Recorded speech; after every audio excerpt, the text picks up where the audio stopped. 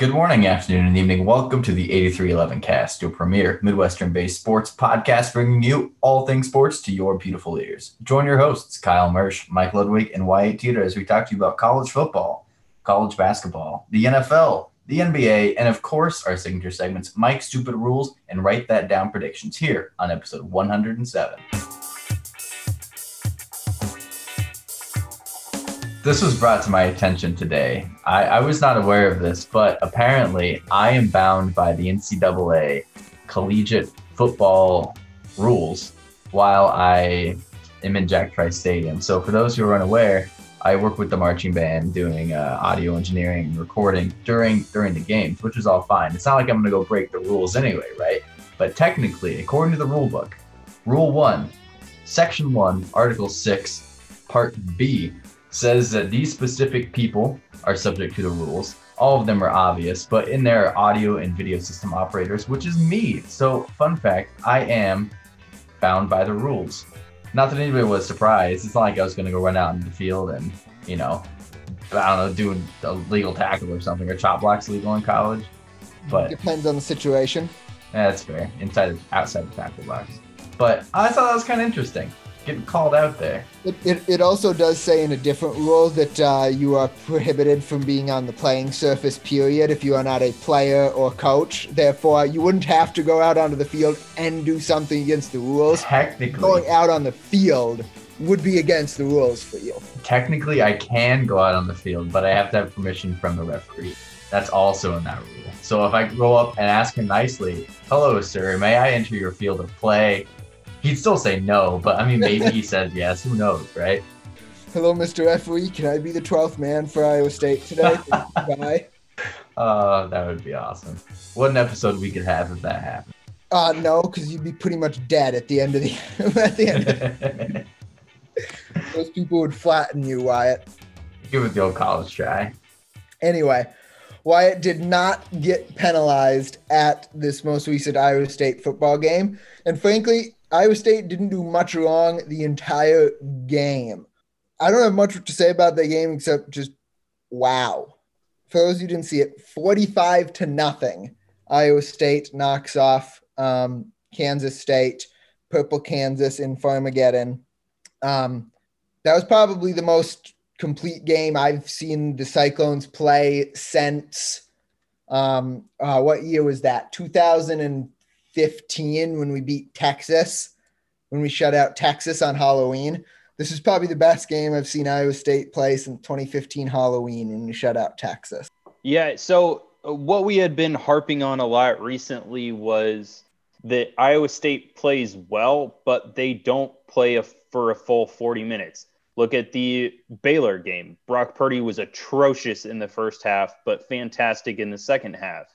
Iowa State played really well in the second half of that game. Look back to Oklahoma State. Way too many penalties in that game that killed us a lot. This is one of the first games that Iowa State played a full, complete game, offense, defense, special teams, penalties, and turnovers. We didn't turn the ball over at all, forced K-State to turn the ball over. And when you hold K-State to 149 total yards on offense, you're doing something pretty well, especially since the only momentum K-State had in the entire game was its first drive in which they gained 62 yards, but then the Cyclones defense stopped them on fourth down as they tried to go for a touchdown rather than a field goal because they knew touchdowns were probably going to have to win this game. But after that, they only gained 87 yards for the rest of the game. Mike Rose was again special on the field. He is playing himself into a potential All-American, either first or second team All-American this year with the type of play that he exhibited on the field for the Cyclones. And Matt Campbell continues to just speak the utmost of praise for what Mike Rose has done for the team, as well as Matt Campbell said, you're probably seeing the best Brock Purdy that you have seen in an Iowa State uniform in that game, and stemming back to the second half of the Baylor game, which is a good thing. The Cyclones are getting hot at a good point in the season for what is coming next. But Mike, you want to talk about your play of the game? Yes, my play of the game. Well, I've got two, but this is the first one. First play of the game, you're on the first drive for Iowa State, right? And Iowa State has themselves backed up at something like a 3rd and 13, right? So Iowa State is looking at a near certain punt. Now, you throw about a 4-yard slant coming across the middle on 3rd and 13, Hutchinson, who caught it, had a great run there. But what I really want to highlight is out of the backfield, Jaleel Brock out of the backfield. Yes, Jaleel Brock is still on the roster. He was seen as a recruit as Breece Hall's equal. Obviously, that has not been the case. But what I want to highlight is despite being relegated to probably the 3rd or 4th running back on this roster, on the field in that situation, swings out of the backfield and lands the key block. He absolutely destroys the cornerback who's in the middle of the field on that left side that allows Hutchinson to turn what otherwise probably would have been a 6 or 7 yard gain on 3rd down into the 17 or 18 yard gain and a first down that the Cyclones needed. Without that, you're going to see the Cyclones punting to K-State, who has an amazing punt returner, right? You're going to see 3 and out on the first drive with not much, a punt, right? This game looks very, very different if Brock does not make that block. Jaleel Brock does not block. That is my play of the game, because without that, I think the momentum shifts completely. For a 4th string running back to not get his head down and to go ahead and make that play that absolutely needed to be made, that was my play of the game. That was phenomenal for Brock. That was the play of the game.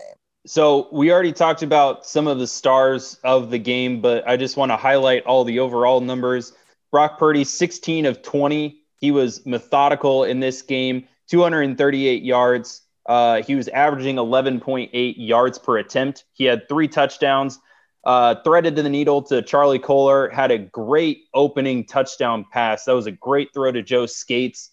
And then the throw to Xavier Hutchinson. Hutchinson probably made the catch of the game, maybe the catch of the week in the Big 12, twisting to adjust to that ball, as Xavier Hutchinson finally is starting maybe to get into his stride a little bit, without a lot of time in summer camp and spring ball this year. It's taken a little bit to get him into the offense, but 6 receptions, 111 yards, and 1 touchdown on the day. Breece Hall, again, just keeps putting himself into the conversation for a Heisman, being a Heisman Trophy finalist this year.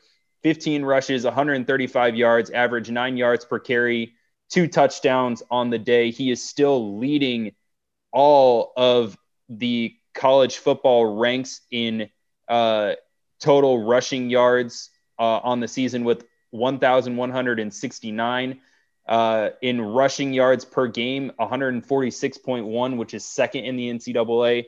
He's leading every category statistically in the Big 12 in rushing, and he is top 10 in nearly almost every rushing category in the NCAA as well. Breece Hall just continues to have a phenomenal year, and he is obviously the star of this team alongside Brock and Mike Rose. Yeah. Let's start. Mike Rose right now leads the conference in interceptions. Think about that. A linebacker is leading the Big 12 in interceptions, not a safety, not a cornerback, a linebacker leading the conference in interceptions. The thing that is a little bit different, though, about Mike Rose is you see Mike Rose in coverage way more often than the majority of other linebackers in the conference, I would say. That there are many times where you're seeing Mike Rose leak out to cover, obviously tight ends, but he also covers wide receivers and running backs pretty well out of the backfield too.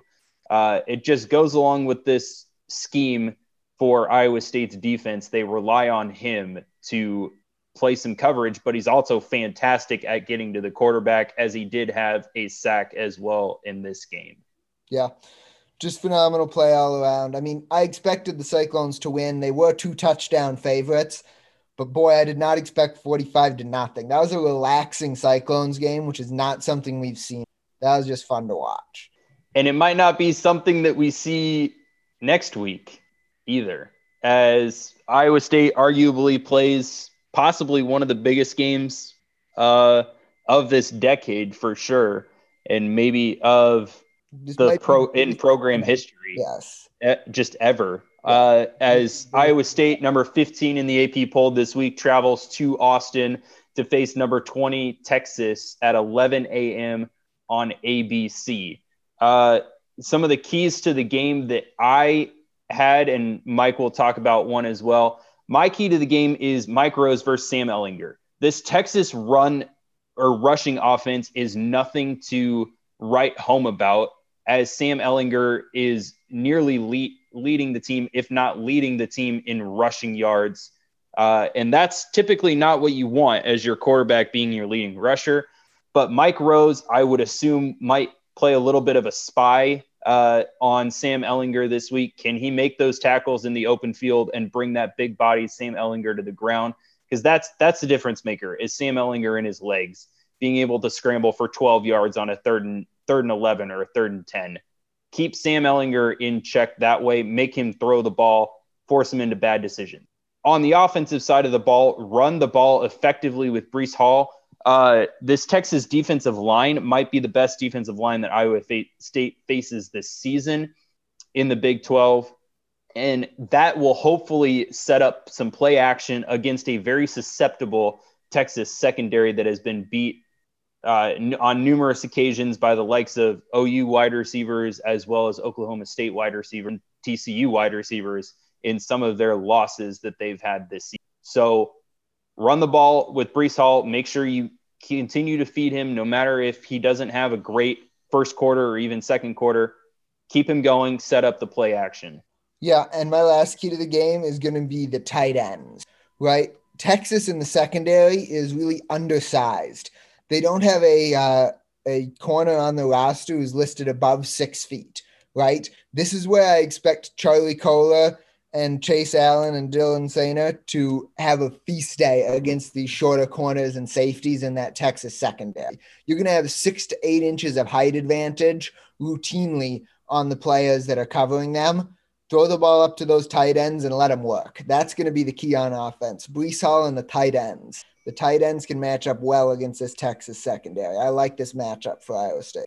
It's very, very true. And even if you don't come down with the ball, throw it up to him anyway. Maybe you get a holding or a pass interference on the play too, as Texas is trying to scramble and make up for that size differential. That'll obviously be something to watch. Huge game on Friday, some Friday football for all of our listeners out there. Yes. Just as other notes, the line opened as a pick'em game between Iowa State and Texas. It has since moved in Texas's favor. As of right now, Texas is a 2-point favorite. And ESPN's Football Power Index really likes Texas, giving them a 72% chance to win this game. I don't know why they like Texas quite that much, but that is what FPI says. The Cyclones will not be favored, but this is definitely a game that they can win. And this is a game that you definitely hope they win. If they win this game, if they beat Texas on Friday, there are very, very few paths avenues that don't lead to the Big 12 championship. And this is just a trend. Everyone thinks Iowa State is an underdog. No one is really projecting them to actually finish in first place in the Big 12 really anymore, or giving them that much reasonable of a chance. Only 2 games in the Big 12 were played this weekend. Big 12 Conference gave all offense, defense, and newcomer of the week awards to Oklahoma. It was a sweep, which was absolute disrespect to Breece Hall and Mike Rose on the day. The Big 12 Conference, the media is completely biased towards OU and Texas, and I hate them. Moving on. Also, just talk about the fact that OU is now ahead of Iowa State in the AP poll. Also that. What's up with that? Like, we both have 2 losses. Both of Iowa State's losses are to top 25 teams.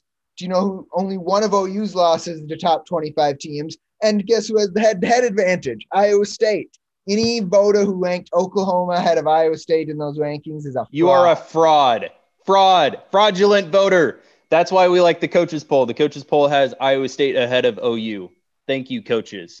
In other news this week, the Cyclones, at least the men's team, gets back onto the hardwood as they open up their 2020-2021 season.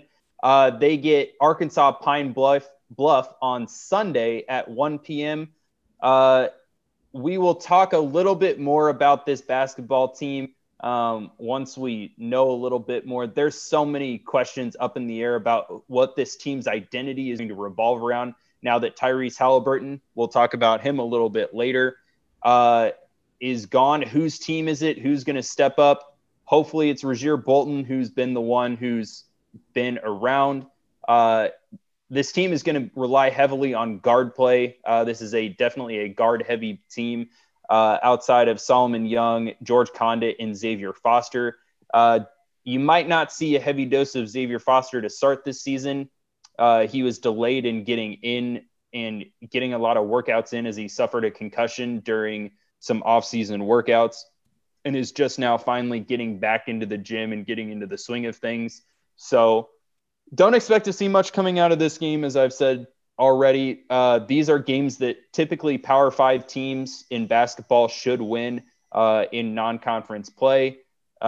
This year, the Cyclones do have a very short non-conference schedule that features a potential top 5 matchup against Iowa coming in. We will keep you apprised of all things Iowa State basketball as well as Big 12 basketball.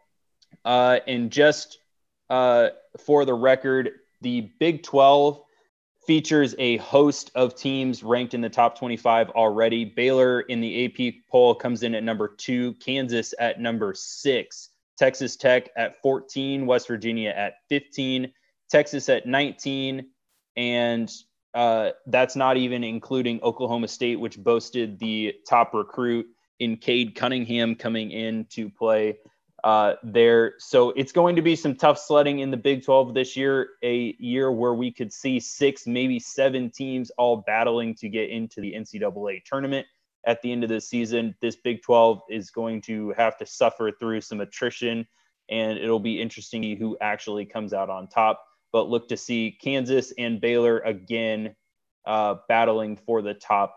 Speaking of battling for the top, the NFL continues schmoovin' and groovin' this week as Week 11 happened and featured a fantastic Thursday night football game, which I had talked about last week, between the Seahawks and the Cardinals. It was a great game between Russell Wilson and Kyler Murray, but Russell Wilson and the Seattle Seahawks finally got some defensive play to really help Russell Wilson out finally. He can't do it all himself. He didn't turn the ball over, however, and that was pretty much the summation of that game. They got a sack to end the game, all but in the game, as well as the Seahawks outlasted the Cardinals. They take control of the NFC West. On Sunday, FedEx Field in Washington claims another quarterback. Joe Burrow is done for the season. He tore his ACL and MCL. His knee also popped out and back into a place on the play. He also suffered additional ligament damage. He is done for the season. There is a curse in Washington at FedEx Field. They've got some issues there. They claim quarterbacks left. The Tennessee Titans were able to fend off the Baltimore Ravens. Baltimore actually now falls out of the playoffs if the postseason was to start today for the NFL. This was a rematch of the 2020 wild card game between the Titans and the Baltimore Ravens, which the Titans bested the Ravens, and they do so again. The game goes into overtime, and Derrick Henry just runs through the defense with I believe, 25-yard plus touchdown for those Tennessee Titans. Everyone in the NFC least is half a game back of the Philadelphia Eagles as the Eagles lose to the Browns, and the Cowboys end up beating the Minnesota Vikings. Lots of wild things happened in that game. Mike, do you want to fill us in real quick on said Minnesota Vikings versus the Dallas Cowboys? Yeah, that was the most Minnesota sports game that I've ever seen. Like, Vikings upset some teams, go on a 3-game win streak, now coming up with 3 easy home games to put themselves right smack dab in the middle of the race, and you go ahead and you go lose to the Cowboys. Like the Vikings, I don't even know where to start in this game. The Vikings fumbled twice. Kirk Cousins and Dalvin Cook both fumbled. Cornerbacks deciding not to make tackles on touchdown runs. Busted coverage that leaves the tight end all alone on one side of the field on the go-ahead touchdown. Dropped passes on the final drive. Just missed opportunities left and right from the Vikings is what we had there. And yeah, it's just you can't lose that game. I mean, I don't have much else to say than you can't lose that game. I was not very impressed with the Vikings' effort. The defense got no pressure on what's his face, Andy Dalton. So he was able to pass pretty consistently. The only person you can't put this loss on is Kirk Cousins. Kirk Cousins had, going into the last 2 drives, I think Kirk Cousins had a perfect passer rating for that game. He ended up throwing for over 300 yards and 3 touchdowns. Like, a lot of blame likes to go on Kirk for a lot of different reasons, but this one you can't blame Kirk Cousins. He played a great game, so he cannot be blamed. So it's reported that on Friday, Mike McCarthy, in an effort to spur or egg on his team and rile them up for this game, brought out a sledgehammer and a bunch of watermelons and was smashing watermelons to try and hammer home some points for the Cowboys this week. And it looks like it paid off to the dismay of Minnesota Vikings fans. Pittsburgh, however, they're rocking and rolling. They're still undefeated. Big, huge Thursday night football game this week between the Steelers and the Baltimore Ravens. This will go a long way to decide where Baltimore and Pittsburgh end up in seeding for the AFC playoffs. The Saints, without the 11 broken ribs and a partially punctured lung of Drew Brees, were able to win with Taysom Hill at the helm. They stymied the Atlanta Falcons the entire game, held them to just field goals, and did enough to win. They are still atop that division. The Dolphins finally stumbled. Tua didn't look great, was actually replaced by Fitzmagic. Fitzmagic couldn't lead the Dolphins back, as there is now a mystery / controversy of who will be, or if they will stick with Tua or switch back to Fitzpatrick going forward. The Indianapolis Colts tried their best to shoot themselves in the foot 1,000 times and lose this football game, but they still end up beating the Packers. The Indianapolis Colts had 10 holding penalties thrown against them in this football game, a ton on the final drive in which they were trying to run out the clock and couldn't because they just kept getting flagged for holding. They get into overtime as they were able to stop Green Bay in the red zone. Green Bay kicks a field goal, forces it to overtime. Phillip Rivers Green Bay gets the ball first, fumbled by Marquez Valdez-Scantling, and Indianapolis gets the ball. Rodrigo Blankenship, the rec spec sniper of a kicker, drills one through for the Indianapolis Colts as they knock off the Green Bay Packers. The Chiefs rely on Patrick Mahomes on Sunday Night Football to win that game. The Chiefs defense, they are a top 5 passing defense in every statistical category against every single team in the league but the Oakland Raiders. John Gruden has their number on offense, but when it came down to the end of the game, 1 minute and 43 seconds and 2 timeouts for Patrick Mahomes is way too much time, especially when you take cover 0 to a completely new meaning and you don't cover Travis Kelce in the end zone. Chiefs win that game, and the road through the AFC West continues to run through Arrowhead and the Chiefs. That is a wrap for your NFL football. We obviously are not talking about the Rams and the Buccaneers as they play Monday night, the same night that we end up recording this podcast for you. Next, we will keep moving along to another happy segment for Cyclone fans, some people may be sad to go, but we're all happy to see his success in the future. We are talking about Oshkosh native and former Cyclone blood forever, Tyrese Halliburton was drafted 12th to the Sacramento Kings, in the 2020 NBA draft. A lot of people expected Tyrese to go in the top 10. He ended up sliding just a little bit. Some people thought he could be drafted as high as 4th.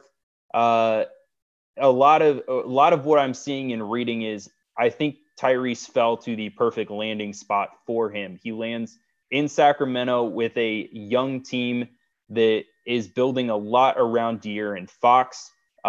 This team was just barely missed the NBA bubble playoffs last season.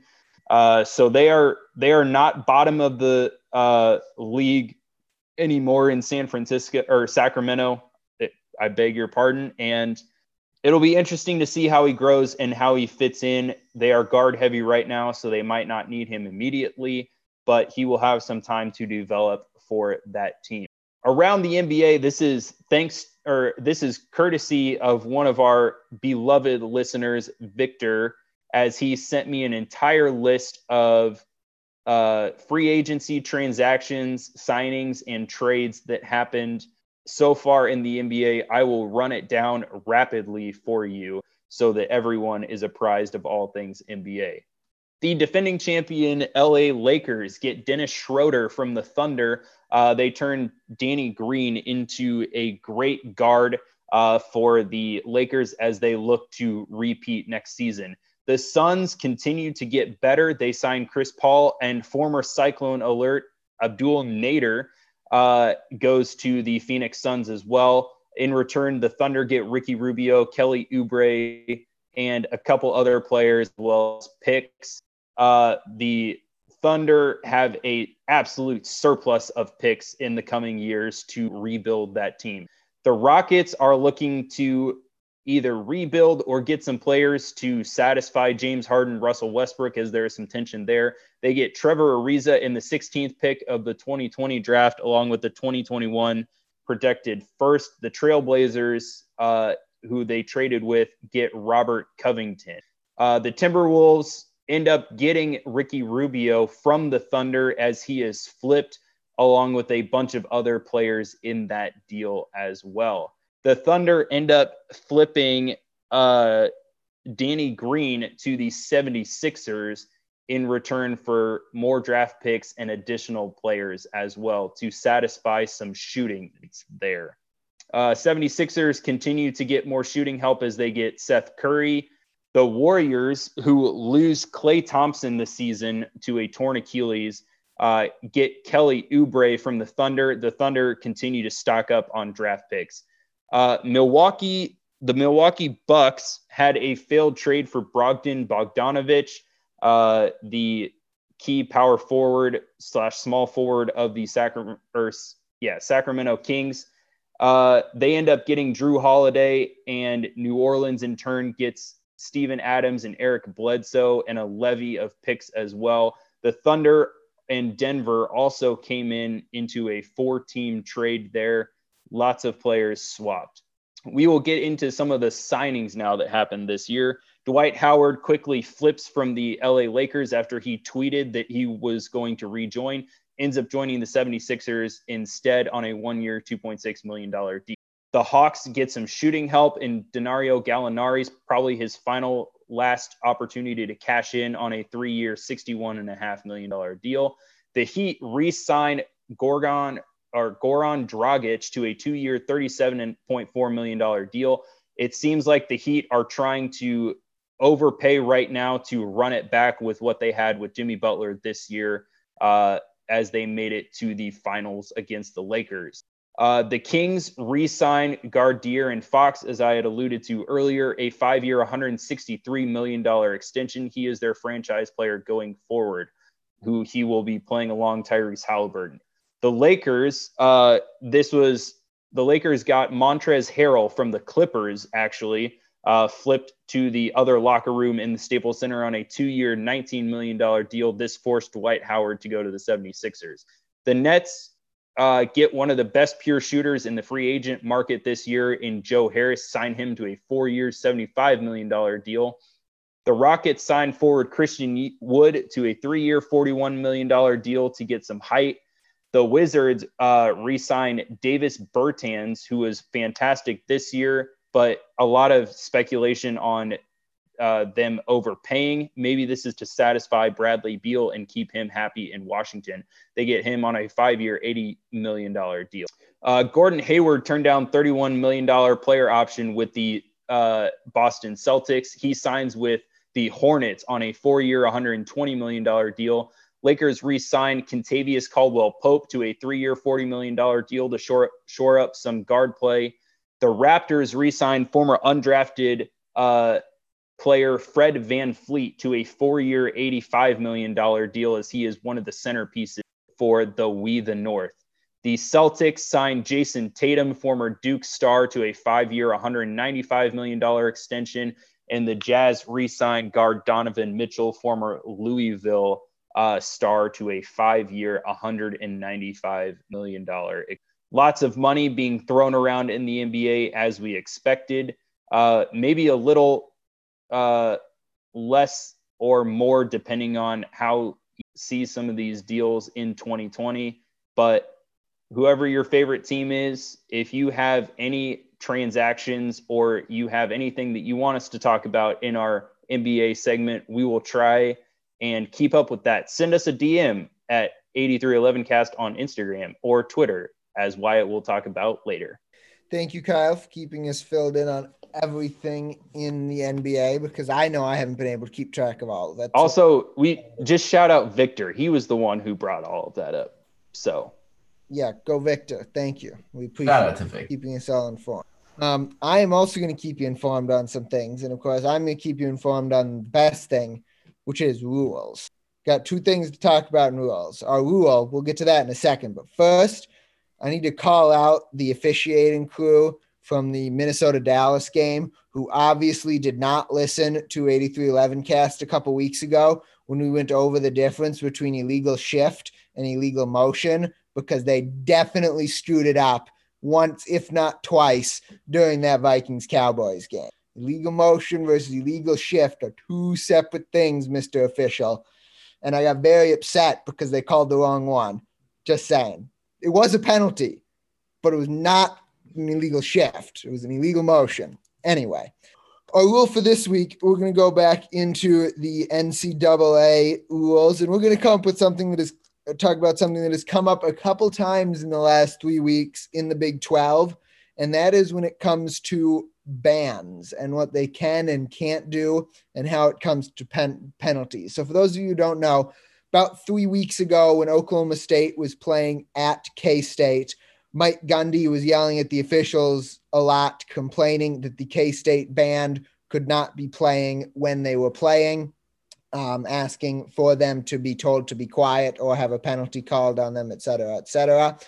And then again this week, K-State's coaching staff was talking to the officials about the Iowa State band being too loud and or playing when they were not supposed to be. So I dove into the NCAA rule book as it applies to bans to see what the rules actually were. So first of all, as Wyatt mentioned earlier, the first rule that matters is Rule 1-1-6, where it does define bands and band members as being held to the NCAA rule book when they're at the game. The second rule that applies is Rule 9. Rule 9, Section 2, Article. What article is that? Sorry, Article. Boy, I should have this prepared. Wow, we are so prepared. Article 2, Section 2, Part B. Sorry, Part 5. Part B, Part 5. Yes, which says persons subject to the rules, including bans, shall not create any noise that prohibits a team from hearing its signal. Now, when there are fans in the stands, it's really, really, really hard to make an argument that the band specifically is prohibiting a team from hearing their signals, because, the home fans usually do a pretty dang good job of making sure that's the case. So in these COVID times where there are no fans in the stands, it is easier for a band to meet that standard. Now, there is no official guidance as to what actually defines that. It's up to the officiating crew to make a judgment call. Some guidance that has been given to band directors to consider is that the band should probably stop playing once the center is over the ball. If the center is over the ball, then generally the band should stop playing, though that's not actually in the NCAA rules. That's a recommendation. The officials will usually warn a band prior to penalizing them, but they are not obligated to. Personally, I've never seen a penalty called on the band for being too loud. We did have the one instance a couple years ago in some Tuesday night action where an official actually got on the PA system and told the band they had to be quiet. But that's about the only instance I can see or could find about a band actually being penalized for being too loud in the stands.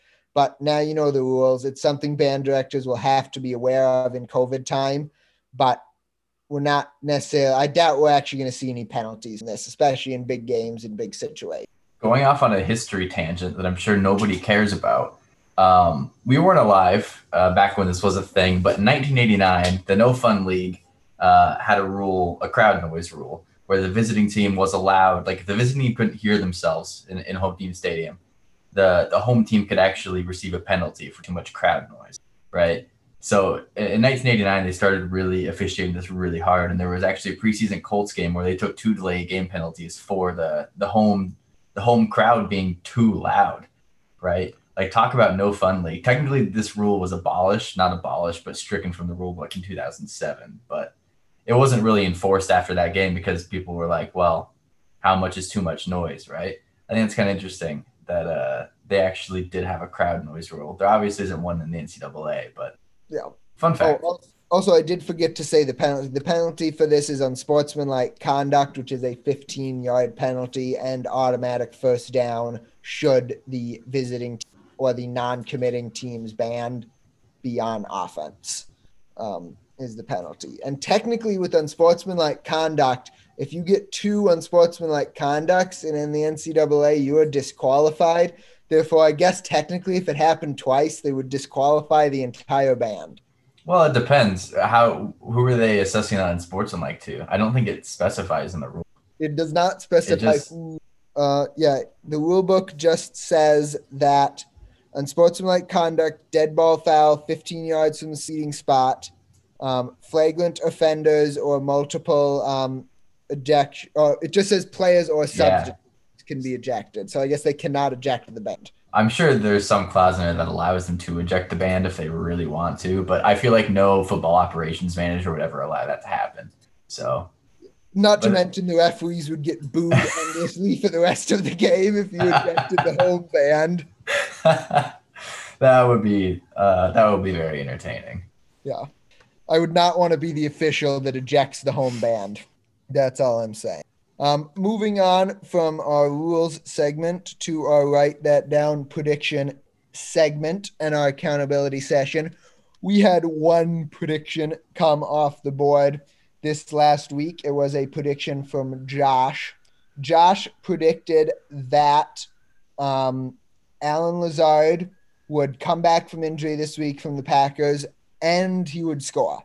Allen Lazard did come back from injury this week. He did play. He did have 2 catches for 18 yards, but neither of those 2 catches were for a touchdown.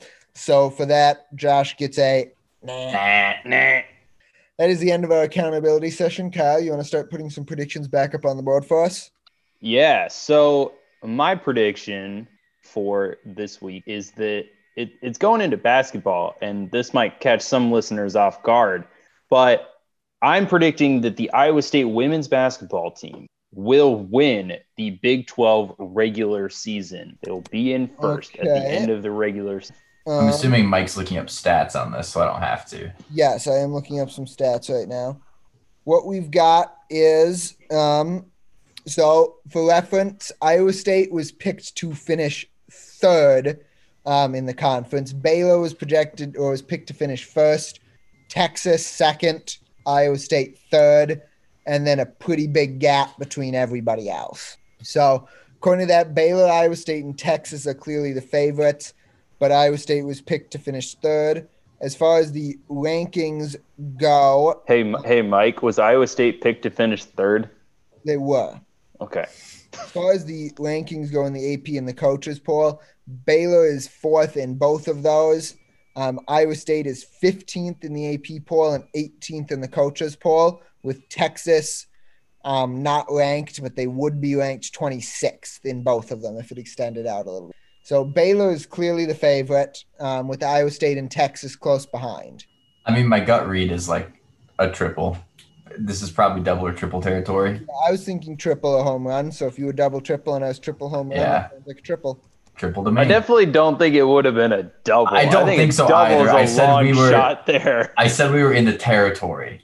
It was like a big double or a solid single. Or a solid triple, not a solid single. Oh, my. Wow. Speaking of singles, Mike, do you want to go ahead with your prediction? I don't like that you're evaluating this prediction so quickly. Anyway, I'm doing a two-part college basketball prediction. I'm going to predict that the Iowa State men finish in the bottom half of the conference, so somewhere 6 through 10, and that the IC women finish in the top half of the conference, sometime 1 through 5. Even though this is a two-parter, this is not one of those scenarios where the sum of the parts is greater than the whole, or whatever that saying goes. I think this is the same. I do as well. Iowa State, as the women's team, as Mike already mentioned, most likely, barring catastrophic injuries to this team or absolute collapse, is going to finish in the top 5. This men's team has an identity issue, I believe, going into this season. And with all the talent stacked up at the top of the Big 12, I don't think there's any way they breach 5th or higher at the end of it. For reference, Iowa State was picked to finish 8th in the Big 12 preseason. It's a single. Fine. Even though we're pretty sure the men's basketball team isn't going to be great this year, I still have a prediction of not only predicting that the men's will make it into the NCAA tournament, but that they will make it to the Elite Eight. So we have Mike's very obvious prediction, which is a single, and I think we have a very obvious home run here for mine as well. Two complete opposite sides of this. Yeah, this is a home run. This is a home run. We don't need to discuss that one anymore. It's a home run. I agree. What do we got from Josh this week? He's still alive? Yep, he's doing good. He predicts that Mike Patton, defensive coordinator for the Green Bay Packers, will be fired this upcoming offseason. So no, not that he will be fired during the season. It has to be in the offseason. If he gets fired during this season or during next season, doesn't count. It has to be fired in the offseason. I have no idea what to give. I don't know. I don't either. What does the Packers defense rank statistically this season? I don't know. Packers defensive rankings. Let's see. That's not useful. Here we go. Pro Football Focus. That's what I was looking for. Oh, Pro Football Reference. That's fine. They are 17th in points, 12th in yards, 29th in turnovers. So average-ish. Yeah. I don't know if that's necessarily – I don't know if average defense is necessarily noteworthy to fire your coordinator. Is this his second year? Let's look here. Let me look here. Coaching 2018, results. 2018. This is third year, it looks like. Man. Probably not. Double? Yeah. I don't think he's going to get fired, but there's a chance. So let's imagine that he does get fired. When do you think he would get fired? Before the season ends? No. In the offseason. That's I think you make that switch in the offseason. Just wanted to verify. Especially if they get run all over in the playoffs like they did last year by the Niners. So we're thinking double or triple? My gut is double. I don't know. I was thinking I could double, be I guess. swayed. I don't know. Let's do it. All right, we'll call it a double. So with a single, double, triple, and a home run, which is called the cycle, that concludes our Write That Down prediction segment, which means we're at the end of the episode. Yes, I forgot the term cycle 2 weeks in a row. Fight me. That concludes the end of the episode 107. We made it through 107 episodes of the 8311 Cast, and I still don't know basic sports terms. Welcome to me. Signing off for the 8311 Cast, we have your hosts, Kyle Mersch. Mike Ludwig. and Wyatt Teeter. We'll talk to you again next week. Go Cyclones. Go Cyclones. Go Cyclones.